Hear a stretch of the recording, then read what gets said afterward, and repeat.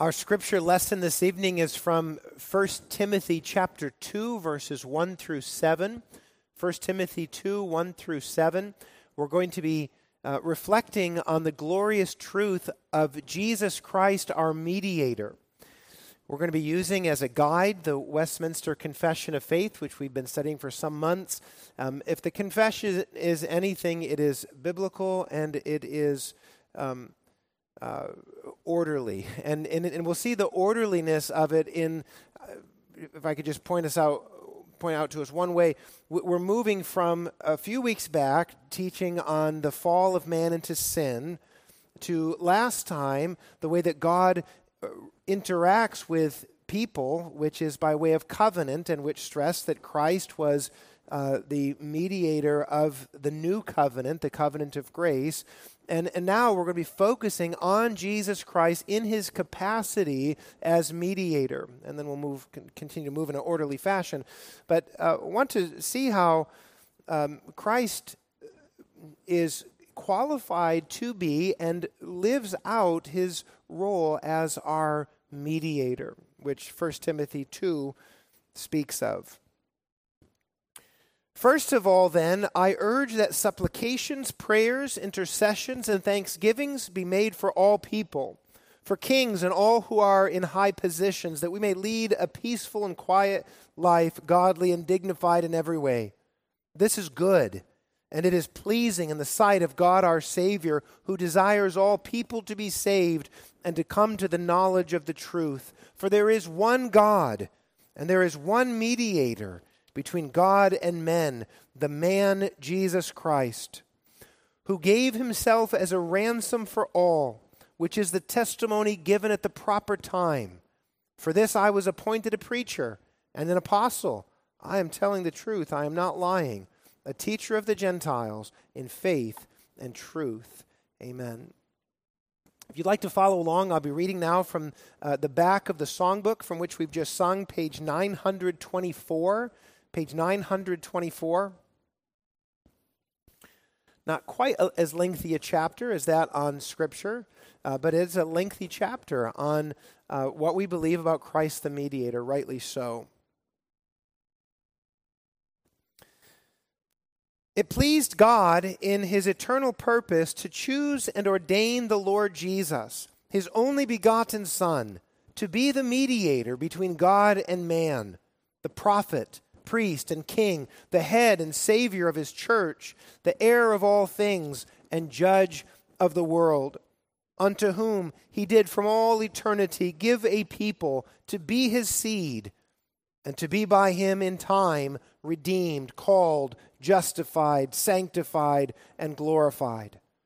The Son of God, the second person in the Trinity, being very and eternal God, of one substance and equal with the Father, did, when the fullness of time was come, take upon him man's nature, with all the essential properties and common infirmities thereof, yet without sin, being conceived by the power of the Holy Ghost in the womb of the Virgin Mary, of her substance, so that two whole, perfect, and distinct natures, the Godhead and the manhood, were inseparably joined together in one person, without conversion, composition, or confusion. Which person is very God and very man, yet one Christ, the only mediator between God and man. The Lord Jesus, in his human nature, thus united to the divine, was sanctified and anointed with the Holy Spirit above measure, having in him all the treasures of wisdom and knowledge, in whom it pleased the Father that all fullness should dwell, to the end that, being holy, harmless, undefiled, and full of grace and truth, he might be thoroughly furnished to execute the office of a mediator and surety, which office he took not unto himself, but was thereunto called by his Father, who put all power and judgment into his hand, and gave him commandment to execute the same. This office the Lord Jesus did most willingly undertake, which that he might discharge, he was made under the law, and did perfectly fulfill it, endured most grievous torments immediately in his soul and most painful sufferings in his body, was crucified and died, was buried and remained under the power of death, yet saw no corruption. On the third day he arose from the dead, with the same body in which he suffered, with which also he ascended into heaven, and there sitteth at the right hand of his Father, making intercession, and shall return to judge men and angels at the end of the world. The Lord Jesus, by his perfect obedience and sacrifice of himself, which he through the eternal Spirit once offered up unto God, hath fully satisfied the justice of his Father, and purchased not only reconciliation, but an everlasting inheritance in the kingdom of heaven, for all those whom the Father hath given unto him. Although the work of repentance was not actually wrought by Christ till after his incarnation, yet the virtue, efficacy, and benefits thereof were communicated unto the elect in all ages successively from the beginning of the world, in and by those promises, types, and sacrifices wherein he was revealed, and signified to be the seed of the woman, which should bruise the serpent's head, and the Lamb slain from the beginning of the world, being yesterday and today the same, and forever. Christ in the work of mediation acts according to both natures, by each nature doing that which is proper to itself, yet by reason of the unity of the person, that which is proper to one nature is sometimes in Scripture attributed to the person denominated by the other nature. To all those for whom Christ hath purchased redemption, he doth certainly and effectually apply and communicate the same, making intercession for them, and revealing unto them in and by the word the mysteries of salvation, effectually persuading them by his Spirit to believe and obey, and governing their hearts by his word and Spirit, overcoming all their enemies by his almighty power and wisdom, in such manner and ways as are most consonant to his wonderful and unsearchable dispensation. Amen. I think it's fair to say that what we're contemplating today, this evening, is heavy theology. And one complaint that we often hear against theology is that it complicates simple matters. Maybe you've heard that objection. Maybe you're feeling that objection at this very moment. Do we need doctrine? If we believe the Bible and trust Jesus, why would you complicate things? I've got God's word. I love God. I trust in Jesus. Do we really need theology? Might we not lose our first love while stockpiling spiritual information? Someone might say, as an objection to theology. And the answer is yes, we might. We might lose our first love while stockpiling spiritual information. And we must resist replacing faith with mere knowledge. So yes, there are surely dangers in any endeavor, even in the endeavor of undertaking serious theological study. One might put their confidence in the theological study and not in Christ. So sure, we'll beware as we undertake this serious study. But the objection that theology complicates faith is also naive. In no other endeavor, no other worthy endeavor, does it make sense to reject deep and intimate knowledge in favor of a primitive attachment to the idea, which is what critics of theology are often in favor of. Let's just hold to the idea primitively, simply, and not dive deeply. The reality, of course, is that in all worthy disciplines, whether it is athletic or vocational or a hobby, be it musical or anything else, the love of the thing is fed by knowledge. And so what we want to confess together as believers in the Christian tradition, in the Reformed tradition, is that faith in Jesus, yes, must be childlike, but it must not be childish. And so much of the presentation of the faith in Christianity today is simply childish. It's not advancing. It's not solid. It's not wrestling with the hard, with the realities that are hard for us to comprehend sometimes. And we're commanded to do this, to do hard theological study, even by the Bible itself. We should, as Hebrews 6:1 says, we should press on, leaving behind the elementary doctrine of Christ, and go on to maturity. Well, this is maturity. This is certainly not what we might call the elementary, the simplistic teachings of Jesus Christ, but it's serious doctrine in answer to Scripture's command. Press on. Dig deeper. Challenge your thinking by the Word of God. And so what we need to affirm is this. Faith can be as simple as Jesus loves me. But faith should also want to know more of what that statement means. What does it mean that the holy God can love a sinner like me? How is that? How is the statement, Jesus loves me, how is that possible?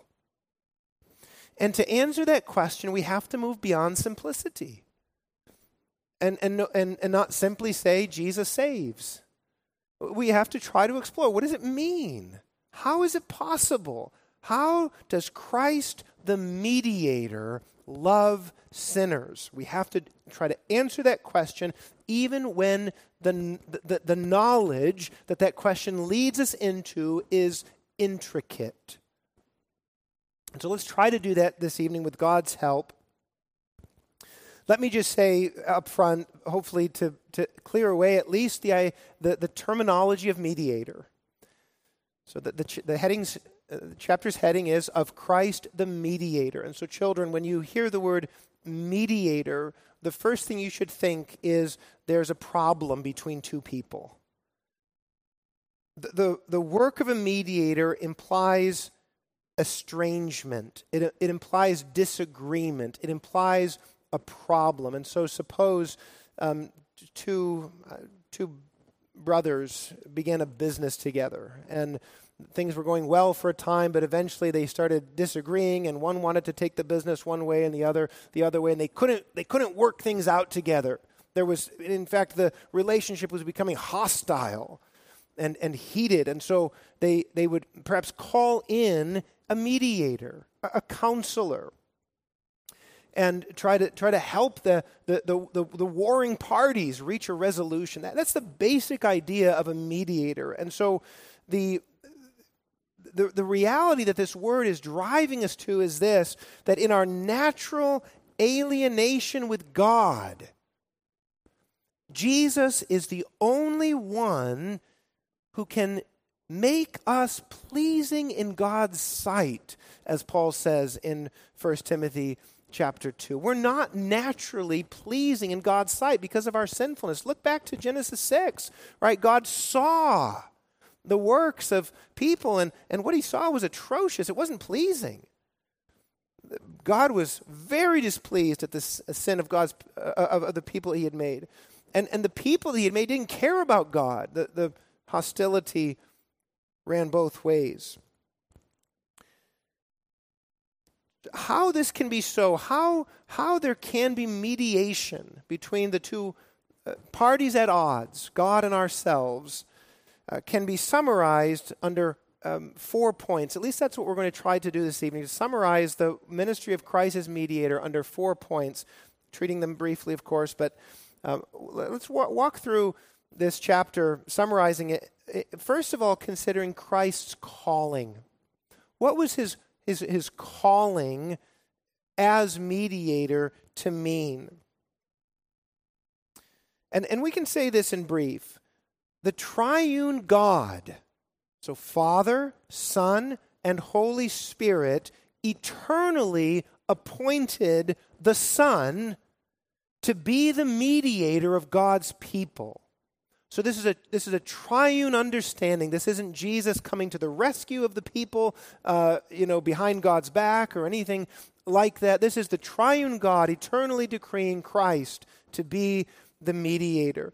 And Scripture uses several models to explain Jesus' calling. What is he called to do? Now, we're using the word mediator to capture, in one word, the calling of Jesus, but under that word there are several models. And so Jesus is called as mediator to be our prophet, priest, and king. Hopefully those are words that you have come across in the Old Testament. There were prophets, right? And priests and kings. And so the Old Testament offices provide categories that Jesus fills up. And so within the category of prophet, there is Elijah and Elisha and Daniel and others. So there's that category of prophet, but it's filled up in Jesus. It's realized in Jesus. The same is true for priest and king. And each of these is so vital to Jesus' calling to mediate for us. Our spiritual ignorance requires a true prophet to faithfully reveal to us a just and loving God. Our sin requires a guiltless priest to offer sacrifices appeasing God's just wrath against us. Our weaknesses and waywardness requires a strong and good king to govern us and to overcome our enemies by his almighty power and wisdom. So there's that model of prophet, priest, and king. But Jesus is also called, using other models you might say, to be the head and savior of the church, that gathering of God, of a people from all time and all places to be part of his family. The church is God's flock, but it has wandered from the fold and needs a good shepherd who will always act in our best interests. You can't say that about other leaders or other shepherds or guides. Sometimes guides act in their own best interest, but not Jesus. Jesus is called also, in the words of Hebrews 1 verse 2, to be the heir of all things. Now, probably the idea behind that is the heir in culture at that time and still today, at least the executor of the estate is often the firstborn. And we recognize that Jesus is not a creature. He's not born in the same way as us. But there's this special capacity that Jesus is called into to be the heir of all things, not only receiving all things for his glory, but he's that special person for whom all things exist. He's also the judge of the world. And so the rightful king, we believe, will return to reclaim from the usurping devil all that is rightfully his. He's the heir. He's the judge. And he will come again and take back to himself what Satan has attempted to usurp. So this is, in summary, the calling of Jesus Christ to be our mediator, to make peace between God and man. And although God's people are united to Christ eternally by election, and so in that sense, God's people have never not belonged to God. In time, the Lord Jesus comes to execute the purposes of election.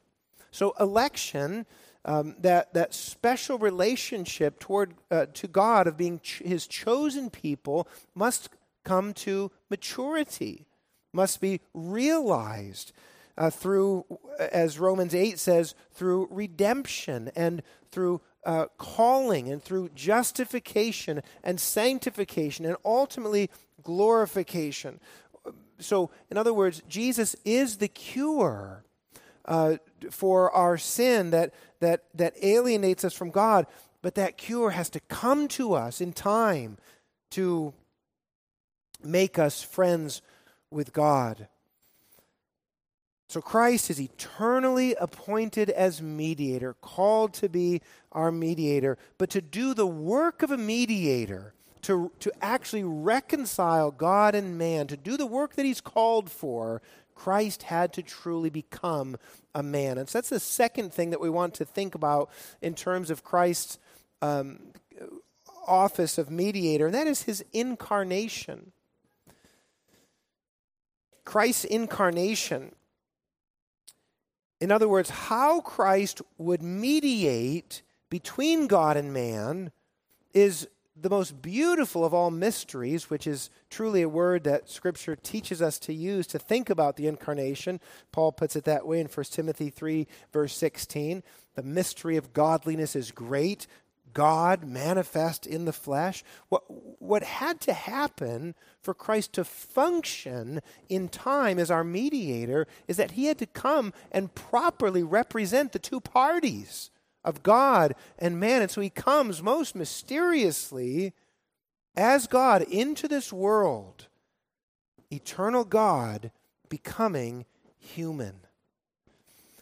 We believe that Christ is not a creature. We do see, of course, the Lord Jesus born in time, born of a real mother, born, yes, probably crying. He did make crying in the stable. He's a real person, but he's not a creature. He doesn't come into existence at the incarnation. The Son of God doesn't come into existence at Christmas time 2,000 years ago.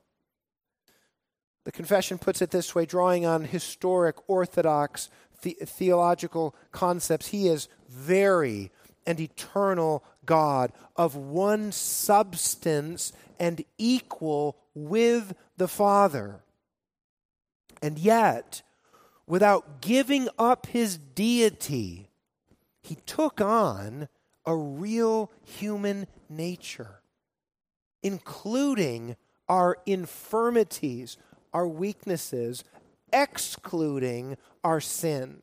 So to be human is to have certain infirmities, certain limitations, like, for example, being in one place at one time. A body has that limitation. We try, don't we, to be in multiple places at one time, but we can't do it. And so with limitations like that, with limitations like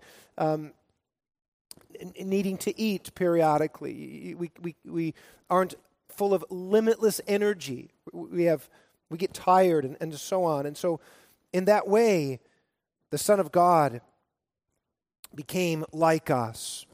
The Bible says in Luke chapter 1, verses 35, that the way this happened is that the Holy Spirit came upon and overshadowed Mary so that the child she birthed was truly her son and God's son.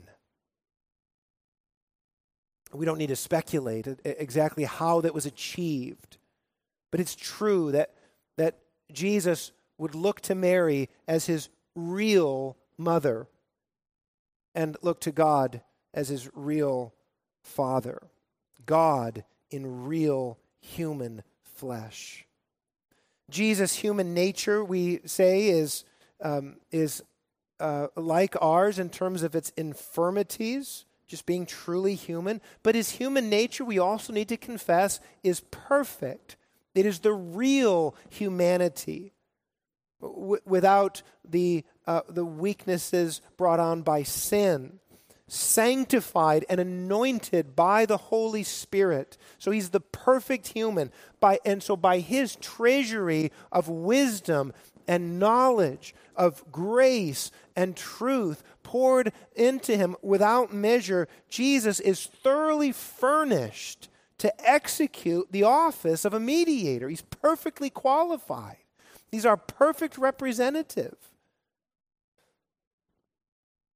Right? If you think about representation in Scripture, you think of, who would Israel choose to go up against Goliath? Well, you'd think maybe someone strong and hardened by by warfare and whatnot, and you say no. And in that sense, David was the perfect mediator, the right one to go against Goliath. In a much greater sense, Jesus is the perfect one, the real thing, the true human, to go into the conflict with the devil. The historic church has summarized for us very simply the result of the incarnation. I say simply, meaning in a few words, the fleshing out of that simple statement is not easy, but the early church has given us this phrase that Jesus Christ is one person with two natures. One person, truly one person. He's not two people crammed into one body or anything like that. He's truly one person having two natures. In him, the confession reminds us, two whole, perfect, and distinct natures, the Godhead and the manhood, were inseparably joined in one person. How? Well, we don't know exactly, but we know how it wasn't. That is, these two natures didn't come to be joined to the one person by any way of conversion, like changing into something different, or composition, being melded into one, or confusion, being blended and mixed up together. Jesus' two natures didn't blend into one, making Jesus no longer human or divine, but another sort of being altogether. We know that didn't happen. As Jesus mediates for our sin, he acts according to both natures. By each nature doing that which is proper to itself, the confession says. So he acts according to his humanity or according to his divinity in ways that are appropriate to those natures. Isn't a third nature formed by the joining together of the two. In other words, his divinity, and this is very important for us, his divinity wasn't humanized, nor his humanity deified. So we truly have two natures, the natures of the two parties that need to be brought together, actually brought together in the one person of Jesus Christ. Now we read the Gospels, we read the records of the life of Jesus, and sometimes we witness more plainly his manhood. How else do you understand John 11:35? Jesus wept. Sometimes we witness more explicitly his Godhead. John says in chapter 2, verse 25 of his Gospel, that he knew what was in a man. Well, I don't know what's in a man. I have guesses sometimes, and a lot of times those guesses are wrong. But Jesus knew. So we witness sometimes more plainly his manhood or his Godhead, but at all times his actions are those of a single, unified person, our Savior. And what do we do? What do we rather believe about his actions? So if we're confessing that in the incarnation we have two natures joined into one person, so that at all times the actions are that of one single unified person, sometimes expressed more plainly in his manhood or his Godhead. But what is it that he's doing in terms of his work as a mediator? Well, that's our third consideration this evening. We want to think about Christ's work. So he's called to the office of mediator. He is qualified, you might say, for the office of mediator through his incarnation. But what does he do? What is his work? And the Bible says that to mediate for us, to actually do the work of mediation, bringing together two warring parties, Jesus was made under the law, Galatians 4, verse 4. That's an astounding statement. Jesus Christ, the Son of God, was made in the incarnation under the law, subject to the law. That means that as a human, he was bound to keep the law as all humans are. Jesus wasn't exempted from the law. If so, he wouldn't have been a true human. So he's bound to keep the law as all humans are. But unlike the rest of us, and despite tremendous opposition and temptation, Jesus actually kept the law. That's an important aspect of Jesus' work as mediator. He kept the law. This is what theologians call Jesus' active obedience. He's actively, deliberately, through all that he does, keeping the law of God. But Christ not only obeyed for us, in other words, keeping that condition of perfect obedience to which we're bound by covenant to God, he also suffered for us. His passive obedience. And we don't know how to make sense of this in one way. How is it that the one who actually kept the law suffers the full penalty of the law? Well, because he became sin for us. His whole journey to the cross was suffering in body and soul. The power of death, you might say, worked on him even before he died. But he did also die. Not just any death, but a death of judgment signified by his hanging on a cross, a Roman cross, as a vile criminal. In that moment, Jesus' enemies thought they had succeeded. For 3 days, the body of our Savior was in the tomb. The second Adam was receiving the wages of our sin. We know that when ordinary humans die, their bodies decompose. Death wins, at least for a time. But Christ isn't an ordinary human. Hebrews 7:16 says that he possesses the power of an indestructible life. This life can't be destroyed, and so his body does not decay. As God promised, he raised his Son from the dead, renewed his body, and received him again to his heavenly throne. And there Jesus, having done the work of keeping the law, and suffering the penalty that the law prescribed for disobedience, he continues to mediate for us. In heaven, interceding for us by the merits of his perfect life and his sacrificial death. So when we think of interceding, we might think of Jesus praying for us, and that's true, that's exactly right, but he's not praying for us in the same way that you and I pray for each other. Jesus is praying for us through the power of his perfect life and sacrificial death. And on that basis, on those merits, in a certain sense, that is sort of how we pray for each other, but not on the basis of our obedience or our suffering, but on the basis of Jesus' obedience and suffering. So he's mediating for us right now. His mediation presently is not evident to all. Some, like the scoffers that Peter writes about in comparing his day and our day with the day of Noah and the flood, say that Jesus is absent. We don't even know if he ever really was, these scoffers say. But the Bible says that one day, when Christ returns in judgment, everyone will witness his complete redemption of the elect.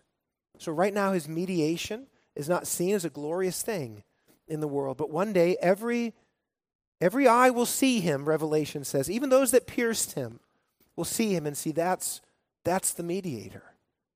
That's the Son of God, Son of Man.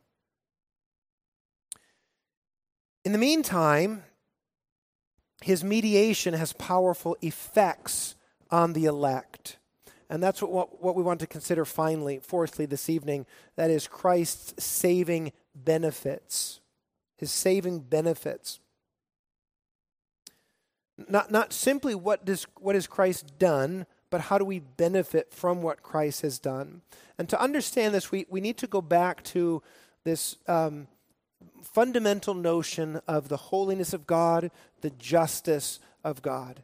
As a holy God, his justice both demands obedience to his holy will and inflicts punishment for lawbreakers. God is right to do that and just in doing so. And so in two ways, Jesus' mediation answers the claims of God's justice that was against us. So to go back to that concept of mediation, the reason that there's conflict is not just because people are against God, but because God is against us in our sin. And so, as we've just considered, first of all, by his perfect obedience, Jesus keeps the law for us. As if, the Heidelberg Catechism says, we had kept it entirely ourselves. And second, by the sacrifice of himself, Jesus pays the full penalty for our disobedience, so that the sentence has been served and can no longer drag us back into God's displeasure. Christ purchases both reconciliation, that is a right relationship with God, and an everlasting inheritance in the kingdom of heaven for the elect. And of course, those two go together. If we have a right relationship with God, if we're truly sons and daughters of God, then we must have the inheritance that God has for his children. And so because of Jesus, believers have the forgiveness of sins and the gift of eternal life. And friends, that is true also for those who lived before Jesus' earthly ministry. Sometimes it's suggested that there was a different way of salvation prior to the coming of Jesus Christ than after the coming of Jesus. But Jesus is an eternal mediator.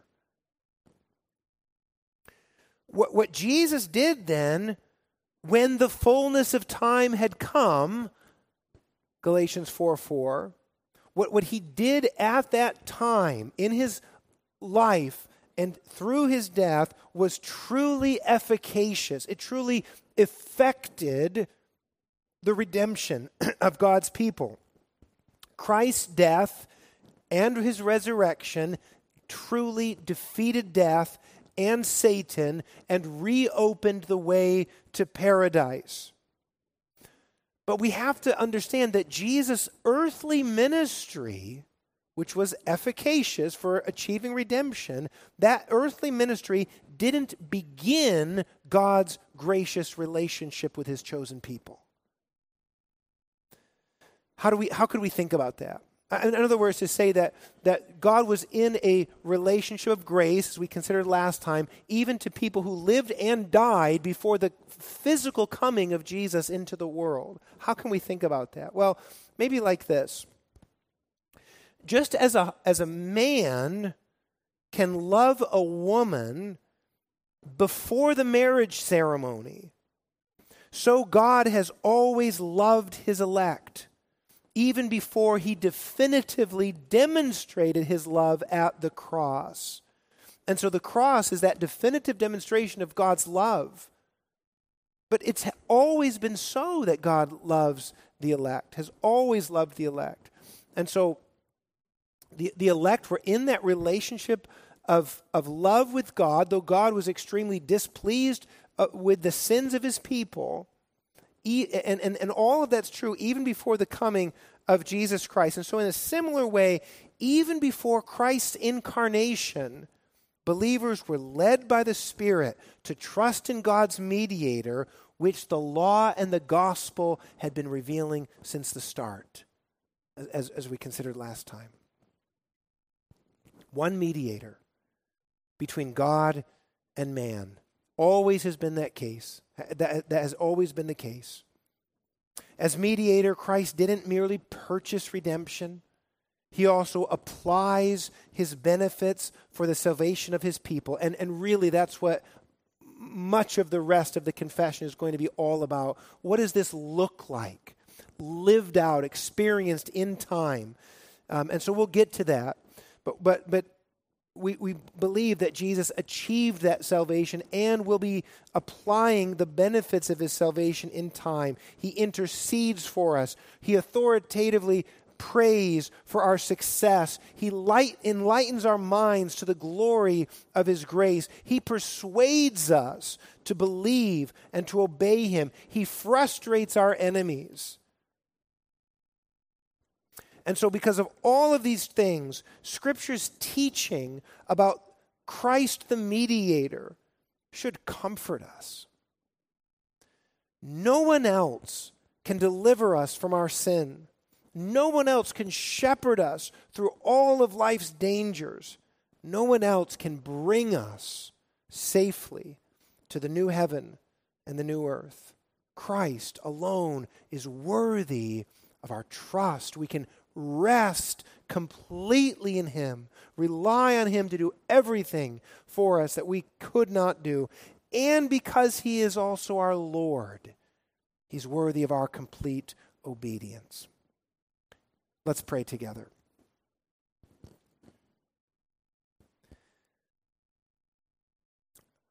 Our Father and our God, our Savior, and our Comforter, we pray that you would continue to teach us these things. We may not absorb all of these things in one evening or in one lifetime, but we do want to know you, the power of your death and resurrection. And so continue to train us so that we might lean more fully on our mediator, Jesus.